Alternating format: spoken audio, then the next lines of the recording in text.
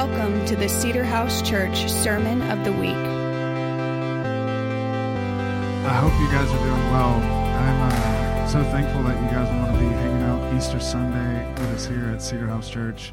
So fun. I was curious on who would show up, how many people would come and all that. So on a Sunday night service with this type of weather on Easter, and so the hungry get fed. So super excited that you guys are here. So fun. As you can tell, I typically don't wear a sports coat to church. So up my game up a little bit. This is more of what I wear like a Monday through Thursday type thing, but I typically don't wear this when I'm up here. This is the same sports coat that I wore at our wedding, which was almost 10 years ago. So I'm going to ride that as long as I possibly can. In 10 more years, if I'm still wearing it, I don't care how ugly it is or beat up, I'm just going to keep wearing it to try to stay as thin as I possibly can. I'm a pretty festive guy, so I enjoy, Christmas and New Year's and Easter and all that kind of thing. And now I have kids, so I really enjoy building it up. So I asked Stacy, I told her, I was thinking about going all the way out and wearing a giant Easter bunny outfit. And she told me that'd be a little weird. And my better half, she said something like, people already think we're a little strange. Let's not add to the fuel. So I thought it was a good idea. But all joking aside, JP is wearing a life-size Easter bunny outfit afterwards for the Easter egg hunt. If you want pictures with him, you can do that. I'm kidding. JP is not doing that. How many of you would like to see JP in a full-size bunny outfit? He's not in here. Well, we'll see. We'll see what kind of unlimited resources. We'll see what we get to in this whole thing. But no, awesome. So glad you guys are here. I think I actually know everyone in the room. I've met everyone, which is great. So Easter Sunday, so fun. This is the Sunday. This is the day where we really celebrate King Jesus, and we celebrate his resurrection, and we celebrate how awesome he is. We celebrate now that we get to live from victory. Jesus, he did exactly what he said he was going to do. He was telling us that he was going to do this, and he did it. He's a man of his word. He's very trustworthy. His character level was so high to say, this is what I was going to do, and then he accomplished that goal. It just really speaks to me. He's the strength of him to go into the grave and come back up, and for us to now live in victory is just stunning to me. I can't thank him enough for what he did and the example that he set for us to go out and do everything that God has for us is just absolutely amazing. The kindness and the strength of the moment to come out of the grave like that. And now we forever get to live in victory. It's just absolutely amazing. Look, there's JP. He doesn't have the Easter bunny outfit. Remember what I was telling you about the Easter bunny outfit? I'm just kidding. I'm just joking. He's like, what are you talking about? No, but just celebrating this incredible day about King Jesus and what he did is amazing. So, we live in a country, and we live especially in a region that celebrates this day. And we really celebrate all the highlights of the life of Jesus, Christmas, Easter, those things. And we rightfully should do those things. But I think it's so easy to just gloss over really what he did for us in this series of events. It's real easy to just gloss over how powerful or how monumental of a moment it is for Jesus to die and come back for us. So the thing that's been on my heart, which is pretty much for the past 5 Easters, is what I'm going to share with you today. When you allow the resurrection to really permeate your soul, and you give yourself over to actually what that means, there are 2 things that come out of me. The first one is thankfulness. We should always be so thankful. The ground floor theology that we should have in the kingdom is thankfulness. If we're ever getting away from thankfulness, we're completely off. We should never be becoming entitled or spoiled. Anytime you can't find that you're rooted in thankfulness, you got to change something. You got to alter something to get back to where your heart is in a place of thankfulness. But the second thing that Jesus did that really just speaks to me is that he took away any of our ability to have excuses to not become everything that the Father has for us. It's something that I've just been telling in my own heart is God saying to me, you don't need more information, you need less excuses. You don't need more information, you need less excuses. He's already paid the way. He already explained to us what we need to do, and now it's up to you and I to actually carry this out. And he's looking for people that have the capacity just to trust him, for us to say, yes, I'll do it. And yes, I'll stop making excuses for everything that you've done. I want to step back and just kind of give a broad overview of what Easter is all about by really just taking a giant overview of the Christian life, starting all the way back from Adam, what Adam's decisions did, and then where you and I are, and now we have a decision to make if we want to live in trust or live off of excuses. And in my own walk, this is probably the number one subject that God's been teaching me on. I remember one of my heroes says, feed them what God's feeding you. And so I thought, on an Easter Sunday, you want to give a champion Easter Sunday. Going a little bit different than that. Hopefully you leave today not sad. No, I'm just kidding. No, hopefully you leave very empowered. And so it's just, I really feel like God for our community is really tilling the ground for us to live in a way that's very empowered and not living with excuses, which will make sense in a second. So in the beginning, God created Adam. Everyone knows this story, but God created Adam and God created Eve, and he was teaching them how to have dominion over their garden. He made Adam in his image. Adam was like a son, and daily God would train and teach Adam how to behave. You see this as Adam is naming the animals. You can just imagine their conversations of him teaching him how to work the garden, him teaching him how to be a man, him teaching him how to take care of livestock, all of the things that I can't wait to watch the films of in heaven of what that's going to be like. He was teaching them how to behave. One day, Adam made a really bad choice. As we all know, he took a bite of the apple, which he shouldn't have done. It wasn't so much about the apple as the fact that Adam started paying attention to the voice of someone else other than God. He started he got his attention and his information somewhere else than the Father's voice. And so as we all know, Adam bit the apple. So what happened in this moment, whenever Adam bit the apple, it created a monumental space between God and man. And the whole Old Testament is this huge cavern between God and man, where God is trying to model his love for us and trying to model his connection for us, all because of this decision that Adam made, which is unbelievable. So I want to pause in that story and highlight one thing when we're talking about this idea of living with excuses. So when notice how Adam bit the apple, and then he started hiding. And I'm paraphrasing a little bit, but this is pretty much what the Father said to him. He said, Adam, where are you? Adam, what happened? Adam, who told you that you were naked? You can just hear the Father's pain saying, Adam, what's going on? Adam, tell me what happened. Our connection there's disconnect between you and I.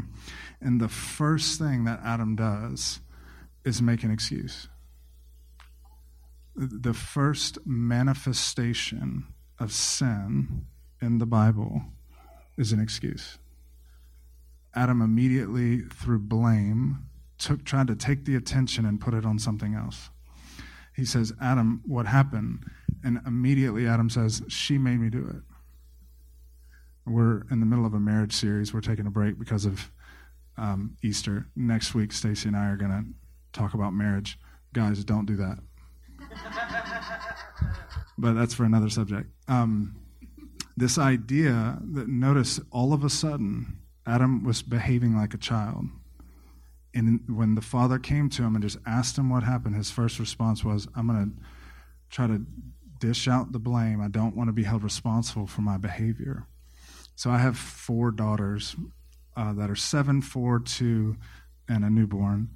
And I love being a dad. It's like the privilege of the Christian life. It's absolutely amazing. There's nothing more that I would rather do. It has truly become like my joy, which I'm so thankful that that's become that way. Sometimes when you're young, you're not there yet. You're still wrestling with it. I'm there now to where the joy of my life is being a dad. And being a parent, you get to train and teach your children. it's a weighty privilege. But the way we try to parent, we say make so many mistakes. But what we try to do is train them to be, when they're older, they're in the best position to make the best decisions for their life. And so from a young age, they start immediately when I address something with them, their first response is to blame someone else. Their first response is to make some weird excuse. So here's an example. I walk in, my 7-year-old is eating chocolate. I say, Hope, what's going on? She's like, well, Annabelle gave it to me. I'm like, Hope, Mommy said you couldn't have chocolate. Yeah, but yesterday Mom said if this happened, like maybe we could have chocolate today. Hope, are you supposed to be eating chocolate today? Or Annabelle, my 4-year-old, will hit my 7-year-old, and Hope will hit her back. And I'll say, Hope, what are you doing? She's like twice her size. She's like, well, she hit me. And I'll say, who's in charge of Hope? You mean you chose to hit her after she hit you? Say, yes. I'm saying, no one can make you do anything. Hope, you're in charge of you. Annabelle hit you. That doesn't mean you just hit her back. You take care of you, and Annabelle will take care of Annabelle. These are two separate things. Hope, why did you hit Annabelle? I was upset and I chose to hit her. Awesome. We can work with that once you make that type of decision. Are you with me? Now, they don't learn that from watching me and Stacy. Now, Stacy may be doing some crazy stuff when I'm not at home, and maybe that's where they learn it. I don't know. I'm not blaming my wife. See, there's no excuses. I'm kidding. But I'll just say, I'm like, do you ever see me do that? And they'll say no. I'll say, Hope, do you ever see me talk bad about somebody? No. Do you ever see me hit anyone? No. So that's how you should behave in the house. But I'm training them to live a life to where they take ownership over their responsibility. They're not living a life of excuses. Well, this person did it, so I did this. That should never be the goal. But this is what happens, and I've struggled with this too. You can age but not grow. You can be, we talked about Kayla mentioned it with the frontal lobe thing during the marriage panel last week. You can become older but not advance internally. I watch this all the time. It's like people will they're 45 and they resort back to a 7-year-old, and then they resort back to it over a different situation. I'm like, what was that? And they've aged, but they haven't grown. And even as adults, we don't like just taking responsibility for our lives. We really like the idea that if someone else did something to us, it's their fault. We don't like just living with full empowerment to say, I'm in charge of myself, no one else makes me do anything. And notice how intense of a manifestation that is for it to be the first response from sin, to blame, to make an excuse. Are you with me? All right, back to the story. Jesus, so there's a disconnect between God and Adam. Old Testament is a slew of issues. It's just, there's so much confusion about the Father, and there's so much confusion about what Christian life's supposed to look like. Jesus came and he cleared it all up. He showed us what the Father looked like, and he showed us what the Christian life looked like. And in order to seal the whole thing, he had to die for our sins so we could be reconciled back to the Father, so we could be in his presence today during worship. All of that happened because of what Jesus did. In the Old Testament, it was very like a visitation type culture. Like sometimes God would show up, you had to do all these random things for it to happen. In the New Testament, now God is abiding with us. The Holy Spirit is now with us. But Jesus did all that. Jesus came back. So you can look at it like this. Adam had the keys of the kingdom, and he lost them. We're fumbling around. Jesus came back, died on the cross, went into death, hell, and the grave, got the keys back, and then he came back to you and I. And this is what he says. This is in 2 different spots in the Bible, but we call this the Great Commission. Are you with me? So I'm going to read John 20, verses 19 through 23. On the evening of that day, the first day of the week, the doors being locked where the disciples were there for the fear of the Jews, Jesus came and stood amongst them and said to them, "Peace be with you." When he had said this, he showed them his hands and his side. Then the disciples were glad when they saw the Lord. Jesus said to them again, "Peace be with you. As the Father has sent me, even so I am sending you." Let's everyone say this with me. As the Father sent me, I send you. And when he said this, he breathed on them and into them. He said, "Receive the Holy Spirit. If you forgive the sins of any, they're forgiven. If you withhold forgiveness from any, it is withheld." So Jesus then comes back. So he goes into the grave. He goes and restores everything that was lost, everything that Adam lost. Jesus comes back, restores it all. Now notice it's not over. He turns to you and I and he says, "Now look, as the Father sent me, I'm sending you." So we're the third part of this equation. Can I get an amen? Okay. Now here's the deal. You and I, if that's true, which is we're choosing to believe this is true, then you and I are now empowered to live a life carrying out the same lifestyle that Jesus carried out.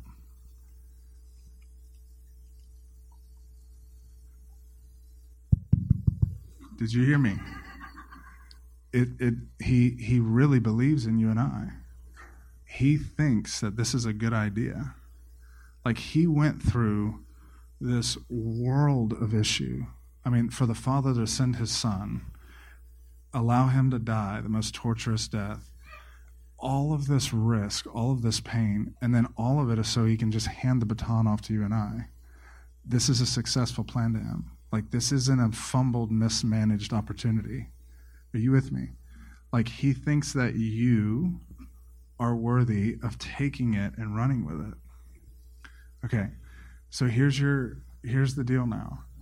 We have to believe that or not. You have to choose to believe that you are worthy and important enough for him to hand the keys off to and for us to continue down the path that he had started. All right.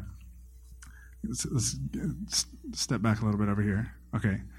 The Bible said it's for freedom that Christ sets you free. So think about this with me. I don't want to offend anybody. He didn't set you free so that you go to heaven. He didn't set you free so you'd be a better person. He didn't set you free so you could get someone else saved. He sets you free so you'd be free. So listen, he's very serious about this free will thing. And he doesn't want to manipulate you, so he goes through this whole plan to just empower you. He did all of this so you could choose. See, in leadership, we get this wrong. We think that God's controlling, so we control. But God doesn't do that. God tells you the way it should be, and then you're free. You can choose it or not choose it. And if you say no, he seems to be okay with that. I don't know how else to say it. It's just what the Bible says. So my point is this. You get to choose. The eyes of the Lord are searching to and fro. I'm telling you, he's looking for people who would say, all right, I'll do it. No more excuses, I'll do it. This excuse thing goes way farther than like excuse that we're not raising the dead. I'm talking about my boss did something negative. I'm talking about I slightly in my heart blame my spouse for something from 6 years ago. I'm talking about little blame and excuses of, well, that's just, I wasn't raised that way. All of it, disempowered. You take all form of ownership and you're just like, well, it's that person's fault. Well, this, all of it is disempowered. All of it is that you feel like you don't have a choice. And God's looking for people to say, okay, I'll choose. And I'll say yes. Okay, so you take that choice and then you look at what Jesus did. Think about the stuff he did. All power, all authority, gave us the Holy Spirit, gave us scripture, gave us prophecy, gave us promises. I mean, he equipped us. The Holy Spirit is living. The same Spirit that raised Jesus from the dead is in us. I mean, that's so much. He's equipped us for so much stuff. And now we're in this position and we get to choose. So here's the thing. Here's what it comes down to. We get to choose excuses or we get to trust. And that's it. All of this gigantic plan comes down to where he believes in you and I, and he allows you to choose. He's pretty incredible. That's not how I would do it. That's a risky plan. He's okay with how much we seemingly just fumble around with the kingdom. Like, he's okay with generations. He just seems okay with like 30 years for us to figure it out. He's a big God. I don't understand that at all, but that's how he does it. He loves us so much, he's not going to force his will upon us. All right. So, my challenge to you today is that you stop blaming anyone for anything in any part of your life and make no excuses. I'm serious. The idea of I can't blank, that's a lie. Yes, you can. He said nothing's impossible. Listen, I'm not talking about wishful thinking. I'm talking about trust. I'm never going to make this amount of money because that's just how I was raised and I don't have enough education. That's a lie. I'm never going to see the sick healed. That is a lie. I'm never going to have a great relationship with my kids. That is a lie. Do you know how you change it? You stop making excuses and empower yourself to be the change. You take your free will and you partner with God, and then anything is possible.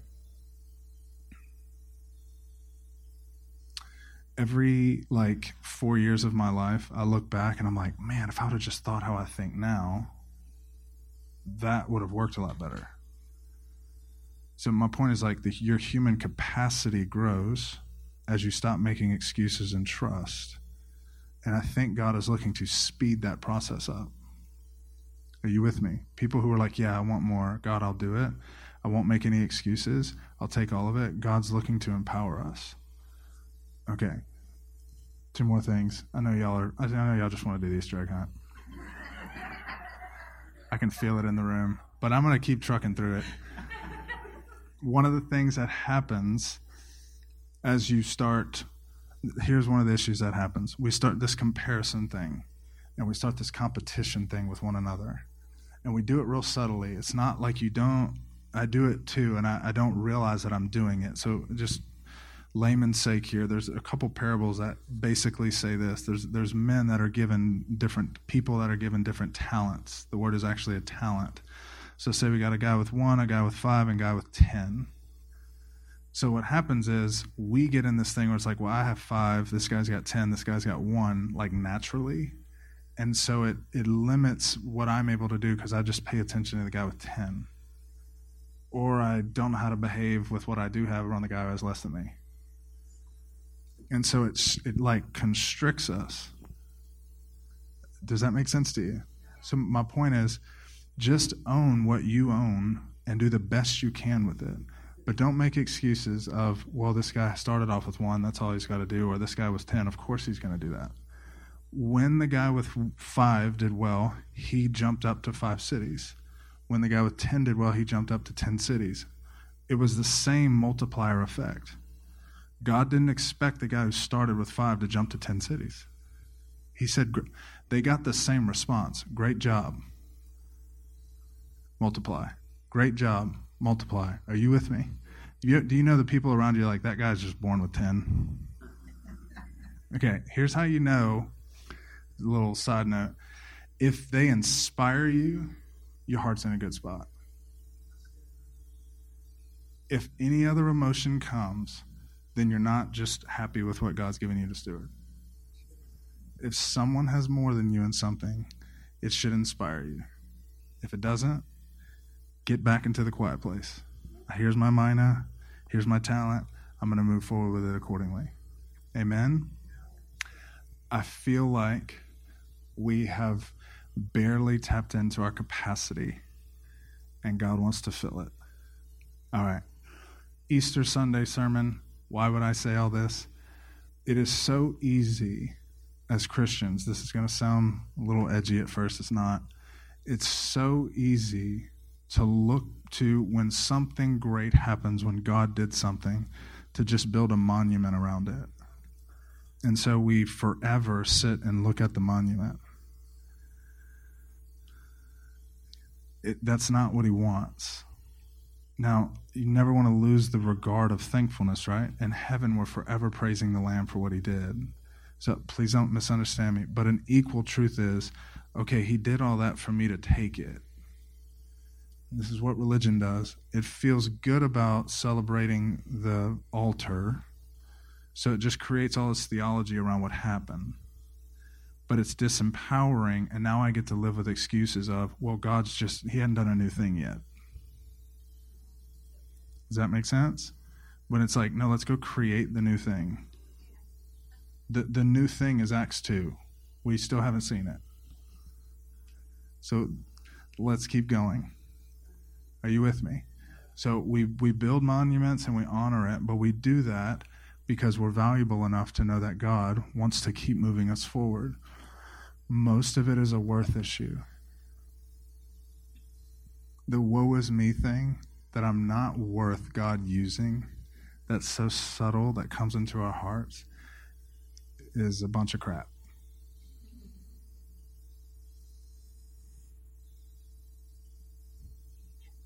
It just is. No one is effective at anything if you think you can't do it. So a man thinketh, so a man is. If you don't think you can accomplish what God has for you, you won't do it. So here's in closing. There's no more excuses. Do we trust what he said to do? Then he gave us the capacity to fulfill it. Will you live with no excuses? Let's use language like we haven't figured it out yet. I'm in my process, but I'm trying. Let's not say this in 40 years. We're waiting on God.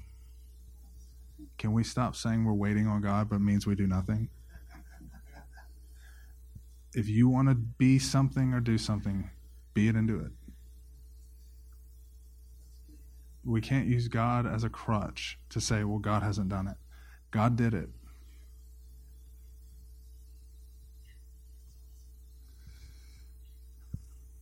That felt good to say.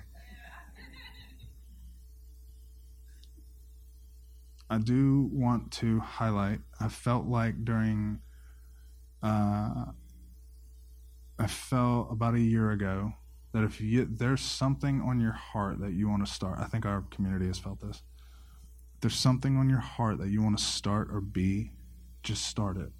Be it. Do it. Step out. Watch God move. Okay? Moses gets to the Red Sea. God told him to cross it. He gets to the Red Sea, turns around and starts praying. Think about this moment. And God says, Moses, what are you doing? I told you, raise your stick.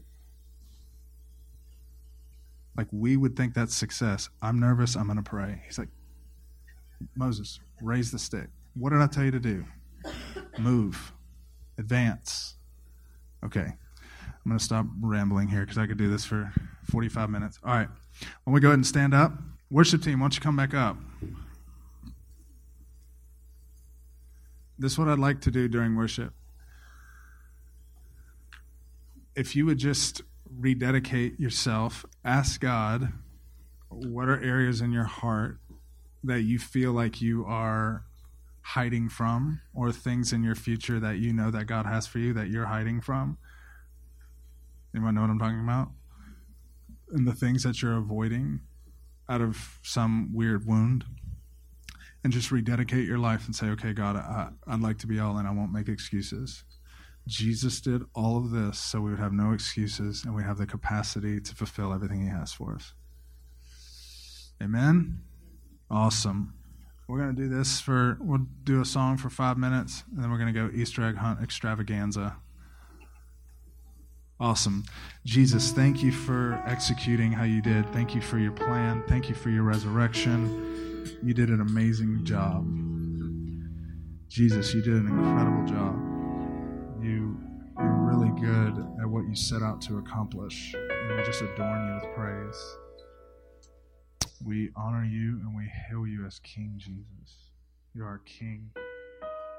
And we love you. In Jesus' name, amen.